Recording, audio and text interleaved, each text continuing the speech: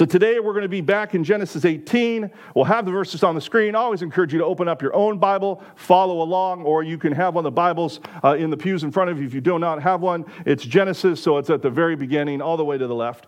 We'll be in 18 in the back half as we continue our series on the life of Abraham, which we've called the difficult journey of faith, because his life in growing in faith was difficult. And there's times where he got it right and shows us what it is to live by faith, and there's times that he just failed miserably, and it shows us how not to live by faith.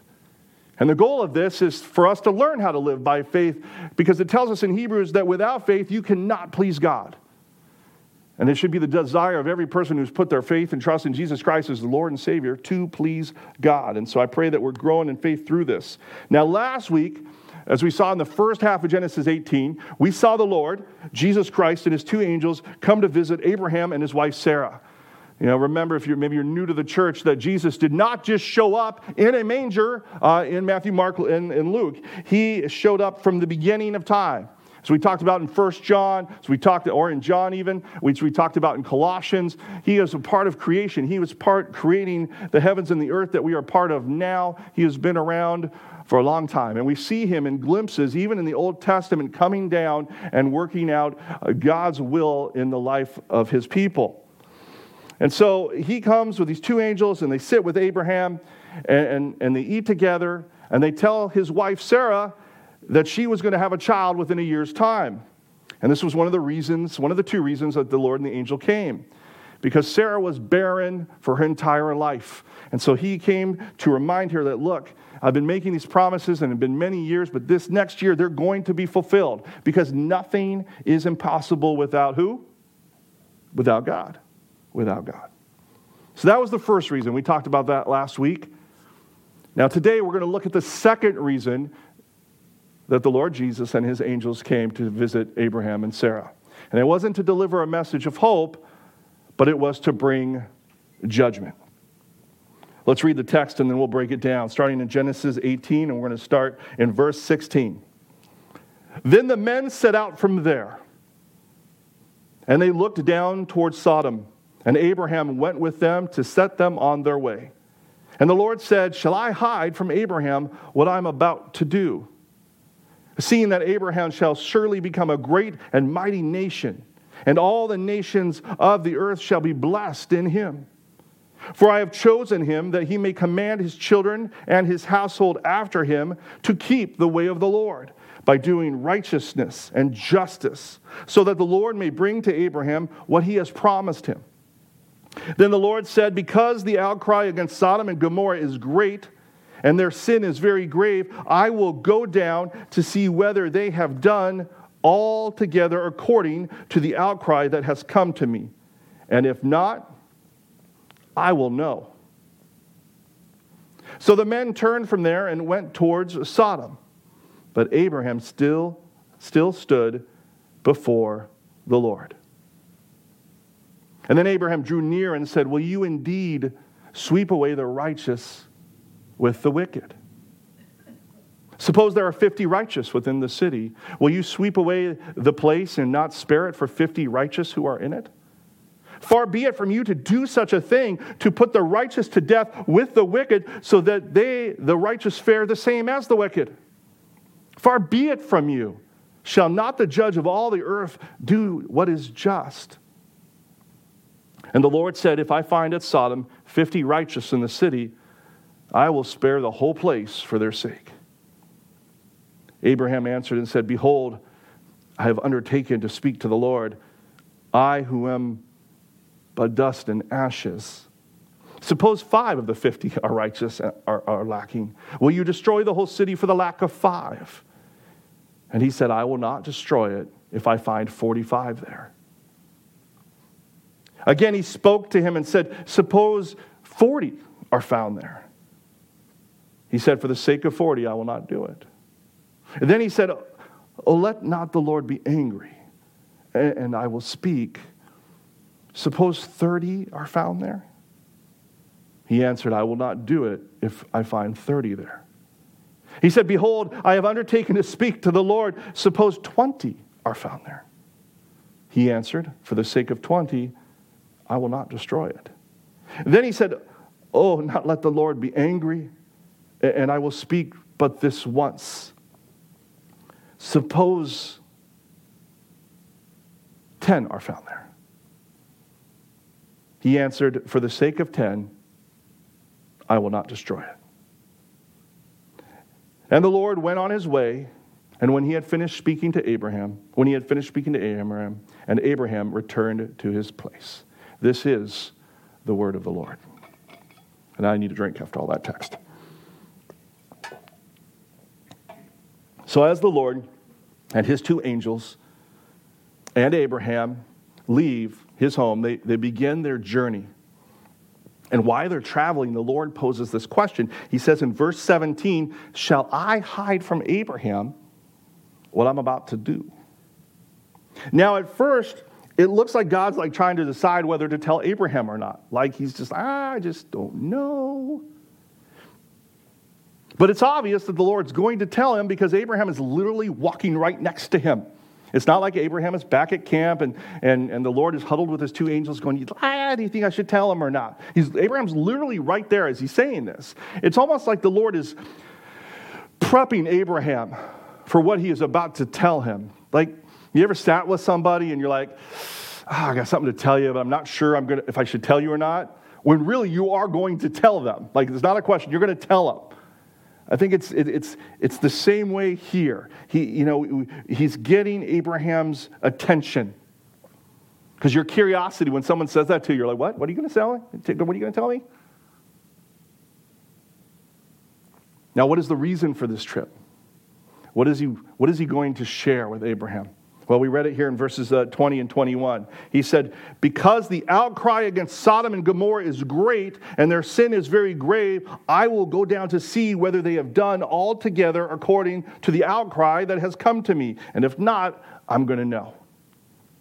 Now, once again, this can be a little bit confusing if you're new to the Bible, because at face value, this reads like God's distant from his creation, like he was up there golfing in heaven, and Peter came, or somebody came running and said, hey, Sodom and Gomorrah's not looking too good, and he hops in his golf cart to come down and check it out.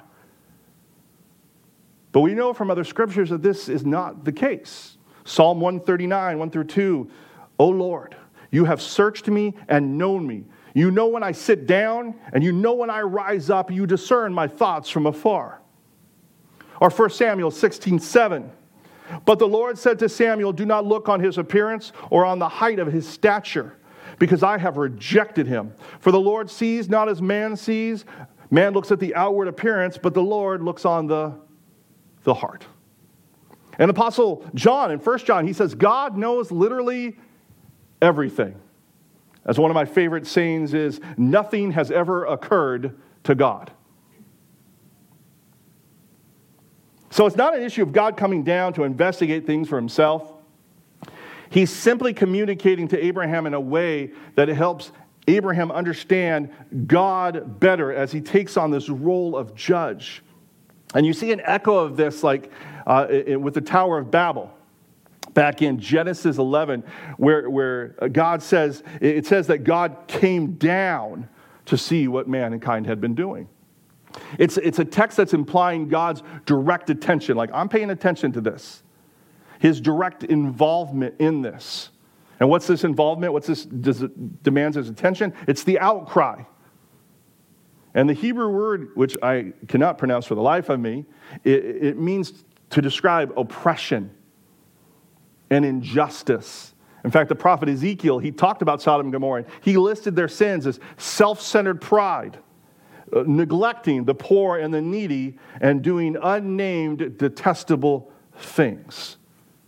And now, as we're here in Genesis 18, we see that God's patience has run out. Now, even though the text does not spell out the Lord actually saying to Abraham, I'm going to destroy Sodom, it's obvious Abraham got the gist of what's happening because of the way that he responds. Let's go back to verse 23. Abraham drew near and said, will you indeed sweep away the righteous with the wicked? Suppose there are 50 within the city, righteous. When will you sweep away the place and not spare it for the 50 righteous who are in it? Far be it from you to do such a thing, to put the righteous to death with the wicked, so that the righteous would be treated the same as the wicked. Far be it from you. Shall the judge of all the earth do what is just? And Abraham's struggling here. He's like, how can a holy God wipe out the righteous with the unrighteous? And he's literally saying this to God, like, who are you? You can't do this. Now, this could seem like the beginning of a bad interaction. But moments like this, and you see this all throughout Scripture, are some of the best and most important moments in our lives when it comes to our relationship with God.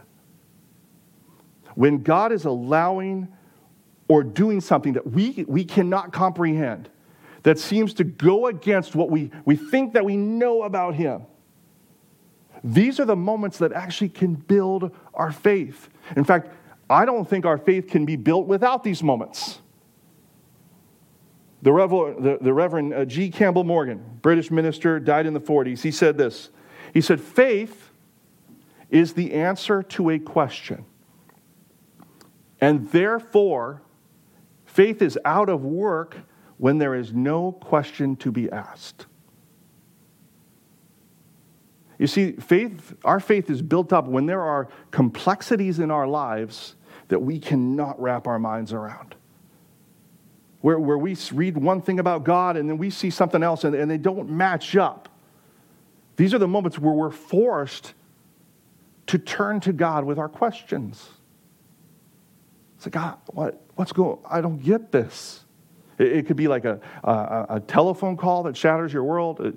It could be hurtful words that are spoken, a loss of a job, some kind of tragedy, perceived injustice in the world. It could just, or the failure of your health, any long list of things that shakes your world. And when we're faced with something that challenges like our deepest securities, and it rattles everything we ever thought that we knew about God, these are the moments where we can be driven to prayer. We're driven to the Word of God, to seek His face and to figure out, why would God do this? Or why would God allow this? Because not everything that happens, God did it, but everything that happens, God to some degree or another allows it. And these are the moments where our faith has the opportunity to grow. I say opportunity because we have choices. Sometimes when God shakes our world or allows our world to be shaken, I watch people walk away from God. I'm done. He cannot be real. So I just walk out of the picture.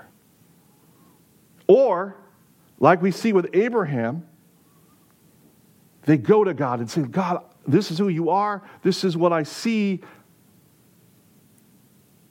I don't know what to make of this.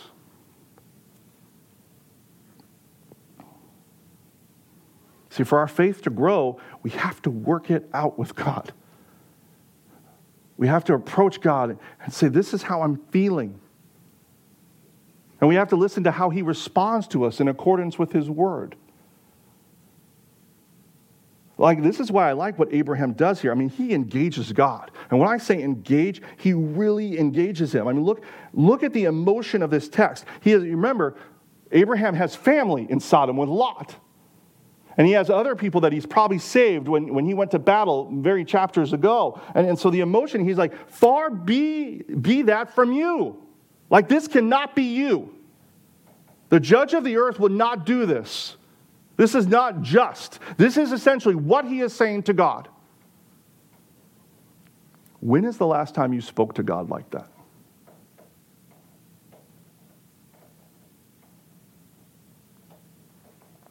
I ask this question because this reply by Abraham gives us a new way to look at our conversations with God. Okay, for all of you who are distracted, it's rain. We have a broken pipe and it's dripping down, hitting it. So now you know what it is.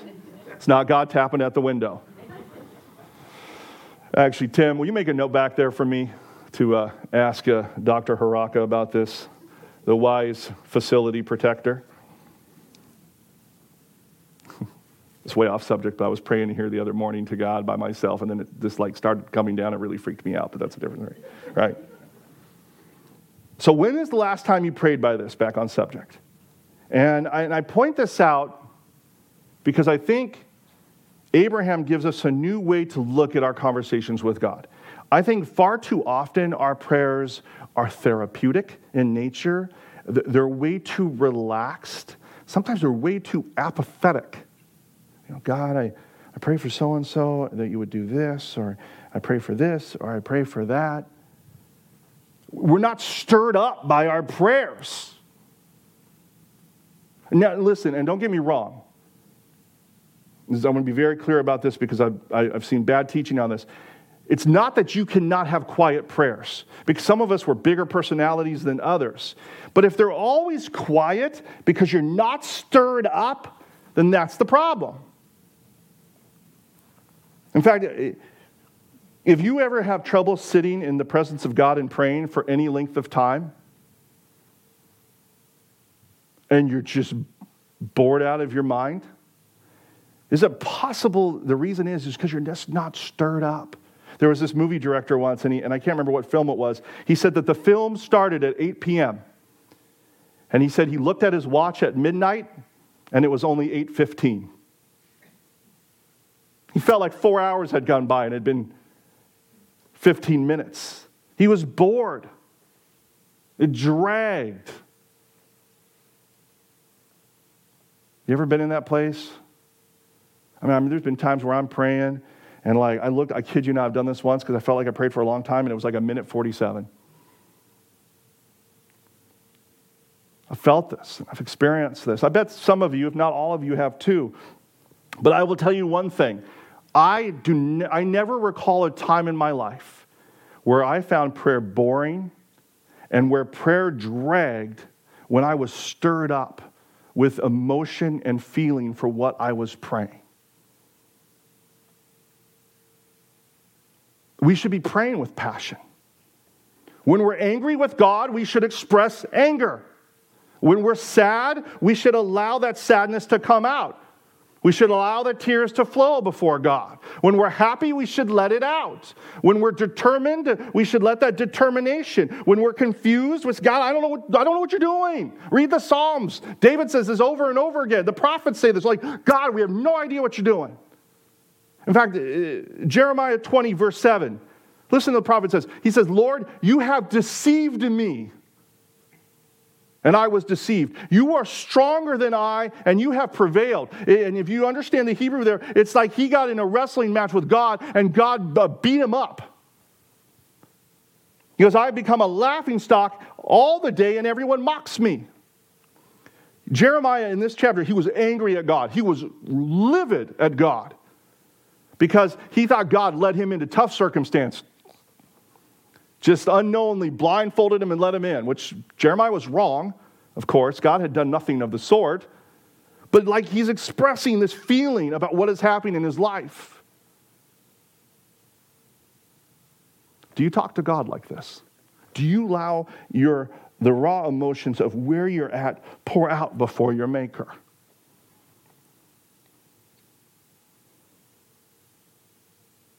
The interesting thing is in all the Bible where you see prayers like this, the Old Testament, the New, you don't see God giving people rebuke for the way that they feel. Not that I can recall. He doesn't rebuke Jeremiah here. He doesn't rebuke Abraham here. God is not like humanity. He is not going to blow our statements out of proportion. He doesn't say to Abraham, you little peon, who are you to accuse me of being unjust? God is not easily offended like we are.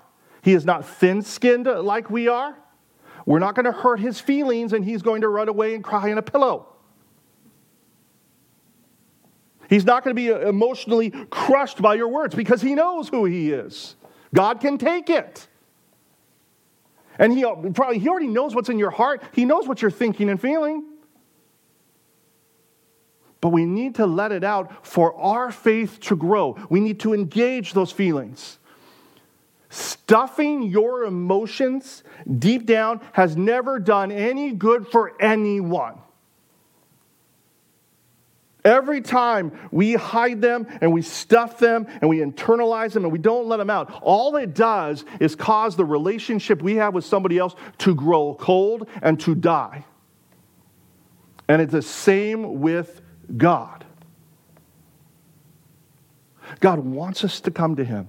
He wants us to come to him and say, God, this is what I know about you in your word. This is what I see. 2 + 2 does not equal 4. God, what is going on? I need to know. I can't get my arms, my head around this.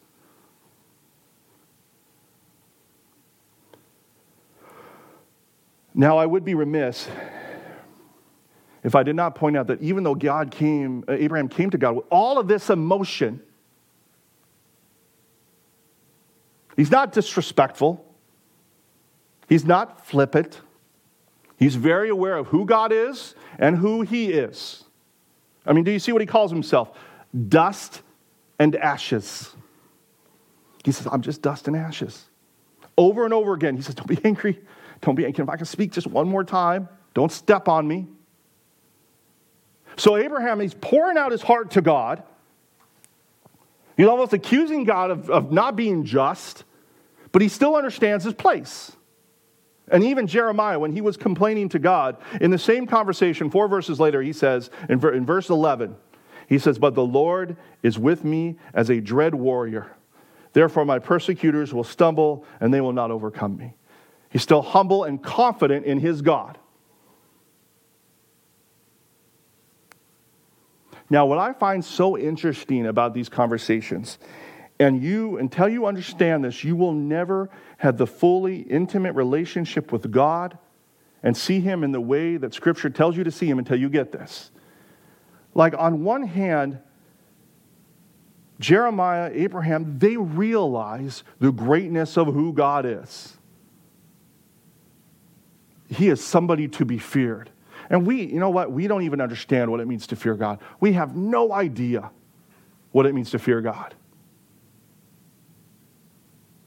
We have never had him show up in our presence where we were overwhelmed with his glory like some of the people of the Old Testament will. We will one day.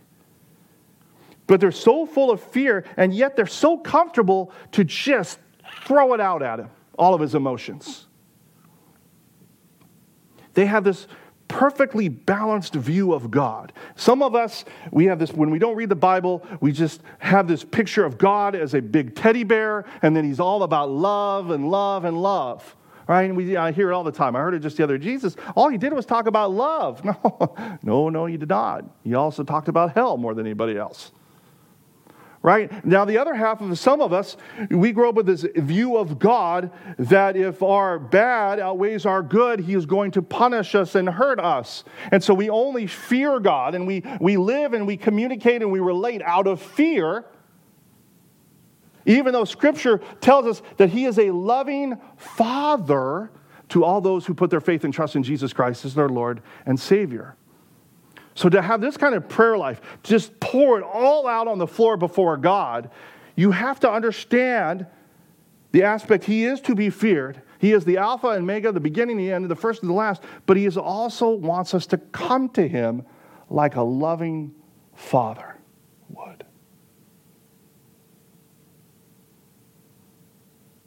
Some of you knew this. Some of you were blessed enough. We weren't all, but some of you were blessed enough to have a father that you were afraid of. Like when mom said, wait till your father gets home, you straightened it right up.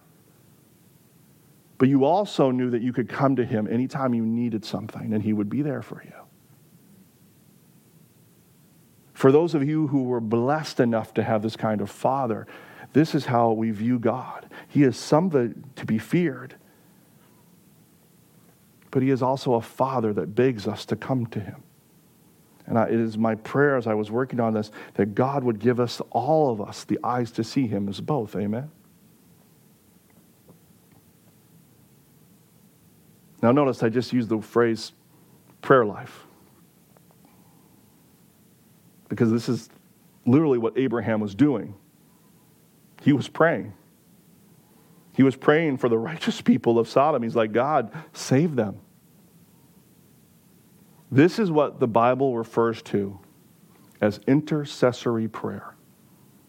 Intercessory prayer. And is a very, very fancy way of saying praying for other people. Intercessory prayer, it's a very selfless act of seeking God's intervention and blessing for somebody else's needs or their concerns or their situation. And it's rooted in the belief that like God listens and acts upon the prayers of his people. And so intercessors, they act as mediators between God and the individuals or the situations that they're praying for. Paul encourages this to Timothy in 1 Timothy 2:1. He says, first of all, then I urge that supplications, prayers, and intercessions and thanksgivings be made for all people. Let me say it again in 1 Timothy 2:1. I urge that supplications, prayers, and intercessions and thanksgiving be made for all people. Jesus taught. He taught and exemplified the importance of intercessory prayer.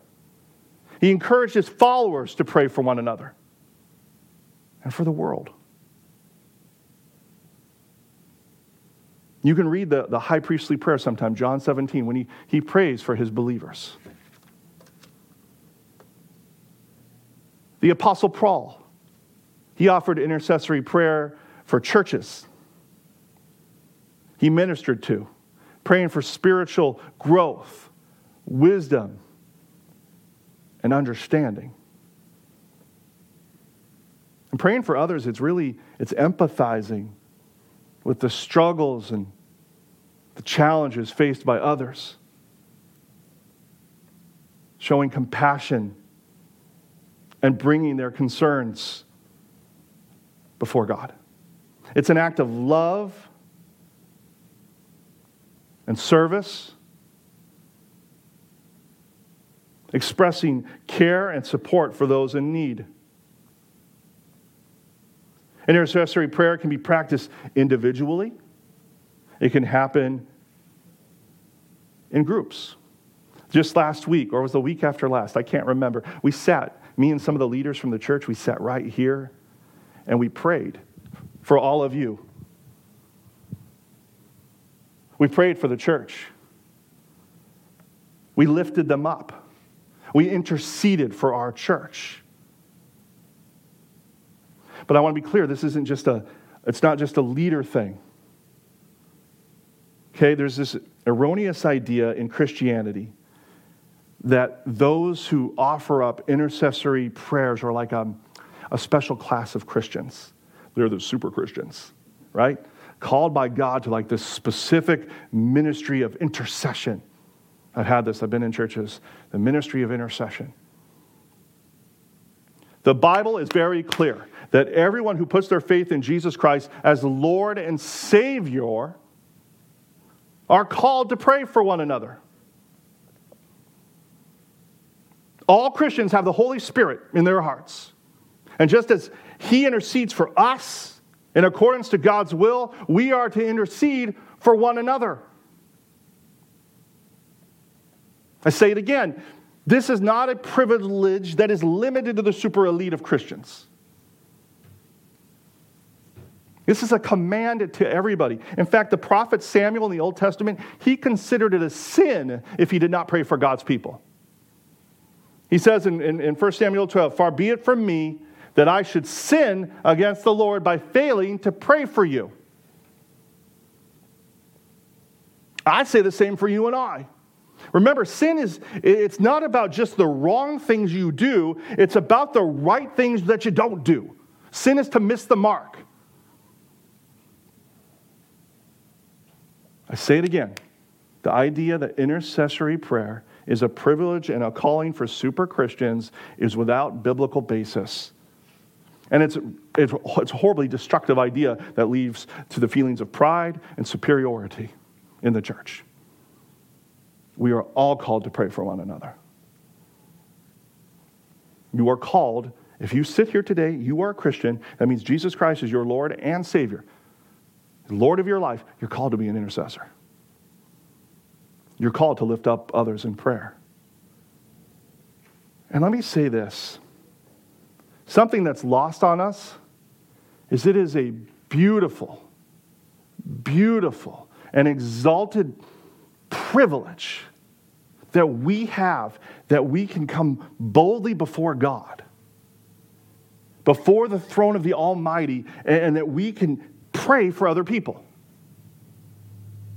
I mean, think about this. As we preach, the Bible tells us that prayer makes a difference in people's lives. Some things happen only by prayer. And God answers prayer. Did a whole series on this. Okay? And so if that's is true, and then it's true that God has given you the ability to pray for other people, to take this power of God and to insert it into people's lives according to His will, what an incredible gift and opportunity that we have. And I think that if that sat in our hearts a little bit more, we would pray more.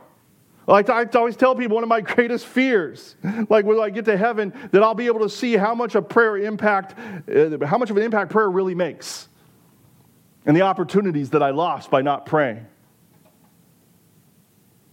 Man, I pray that the Lord would all give us a vision for how instrumental and how critical prayer is in the life of the believers when lifting up other people in prayer. So simply put, friends, I want us to become greater intercessors than we are now. The most valuable time that you will ever spend is on your knees in prayer. And so, here are some ideas, some tips, some thoughts on how to put this into action, because if we don't put the Word of God into action, it's pointless. First, begin to pray with passion. Begin to allow your emotions to come out in your prayer. And men, I know this is harder for you than, and this is a little stereotyping, but on par, it's harder for men to do this. I don't know how to get in touch with my emotions. Ask the Holy Spirit for help. If He can raise Christ from the dead, He can help you get in touch with God and your feelings. Right? So ask God, help me to connect with you. Help me to pour out my heart to you, and pray it over and over and over again. Help me not to hold back. And let me tell you, if you want to have a prayerful prayer life, where you're praying with passion and emotion, pray for other people. Like, this isn't in Scripture. This is like 1 Jeff chapter 2, verse 8. When you pray for other people, I believe there is a greater, in my life, in passion than when I'm praying for myself. Now, you can't pray for yourself. It's good to pray for yourself. But man, when I'm seeking the Lord, I'm on my knees and they're going through something, I'm praying for them. I feel more connected to God than any other time. You could hear it the other night when we were all praying, the leaders praying. Now, some were louder than others, some were quieter, but you could hear the emotion as they were lifting up these things that they were so passionate about seeing in the church. It was one of those moments where we started at 7. The next time I checked my watch, it was 8:15, and it seemed like it went 12 minutes long. It was a beautiful time. And let me tell you how to pray for people. When you hear somebody's needs, write it down. Or put it in your app, like I have a prayer app, or your notes, so that when you go to a time with prayer with God, you have it there. And find times to pray alone with God. I say this because sometimes we're timid to pray with emotion in front of other people. You know, and there's a time to say that not let it all fall out in front of other people, because we can become a distraction when we get too crazy. That's another sermon. But start by getting that time, and it's not while you're driving to work. Get a time where you're alone and you and God, and you can get on your knees and you can pour out your heart to him. Use your voice when you pray. Pray out loud. For me, when I pray out loud, there's a way that I in touch with how I'm feeling and my struggles much more than when I pray quietly. So if you struggle with this, try praying out loud. Use your voice. Also, pray for people when they come across your mind. You ever had someone just pop into your mind randomly? It's possible that it's not that random that they came into your mind. Turn it to prayer. And even like you don't know nothing to pray for them, just pray generally for them. If I've John come to my mind, it's, and I've been sitting at my desk one morning, and I don't know what he needs or what's going on. I said, Lord, I pray for John today as he's selling cars to people, Lord, that you'll give him favor with his buyers. You'll give him patience with the process, Father. And Lord, that you'll be able to provide for his family. And Lord, that through the way that he works and talks, he'll lead someone closer to Jesus. Just pray for him in general, like it can only benefit. And sometimes you don't know what to pray. You got someone in a situation you don't know what to pray. Google a Bible verse. Literally, I tested this morning. It works. I go, Bible verse for somebody who is physically ill. You're never wrong when you're praying according to Scripture. Here's another one. Make it a rule that every time you pray for yourself, you pray for somebody else. If I get up in the morning, I'm here, I'm like, Lord, I pray for me today. Help me get everything done I need to get done for your glory. Help me to trust in you. And then, which I do, but what I need to add more often is say, Lord, I pray for my wife. She's home. She's homeschooling a couple of the girls. She's, has a toddler. Lord, I pray you give her strength and patience today. Always make it a rule. When you pray for yourself, pray for someone else.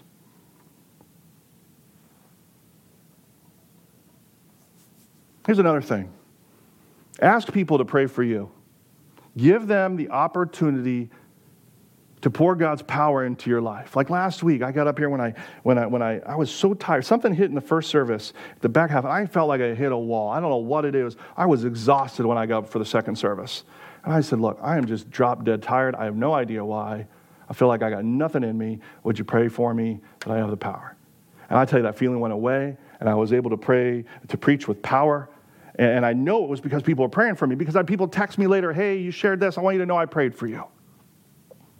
When we invite and share our troubles with somebody, we give them the opportunity to be a part of that process of God working, which is a blessing for us and for them. And then finally, parents, teach your children to pray. Every night, it's not every night. I wish it was every night, but it's not. Most nights, it's not even most nights. Sometimes it's only some nights. Anyway, when I remember, or I'm not too lazy, or I don't get distracted, I sit down and I pray with my kids when they go to sleep. And I always say, let's pray for one thing that we're thankful to God for.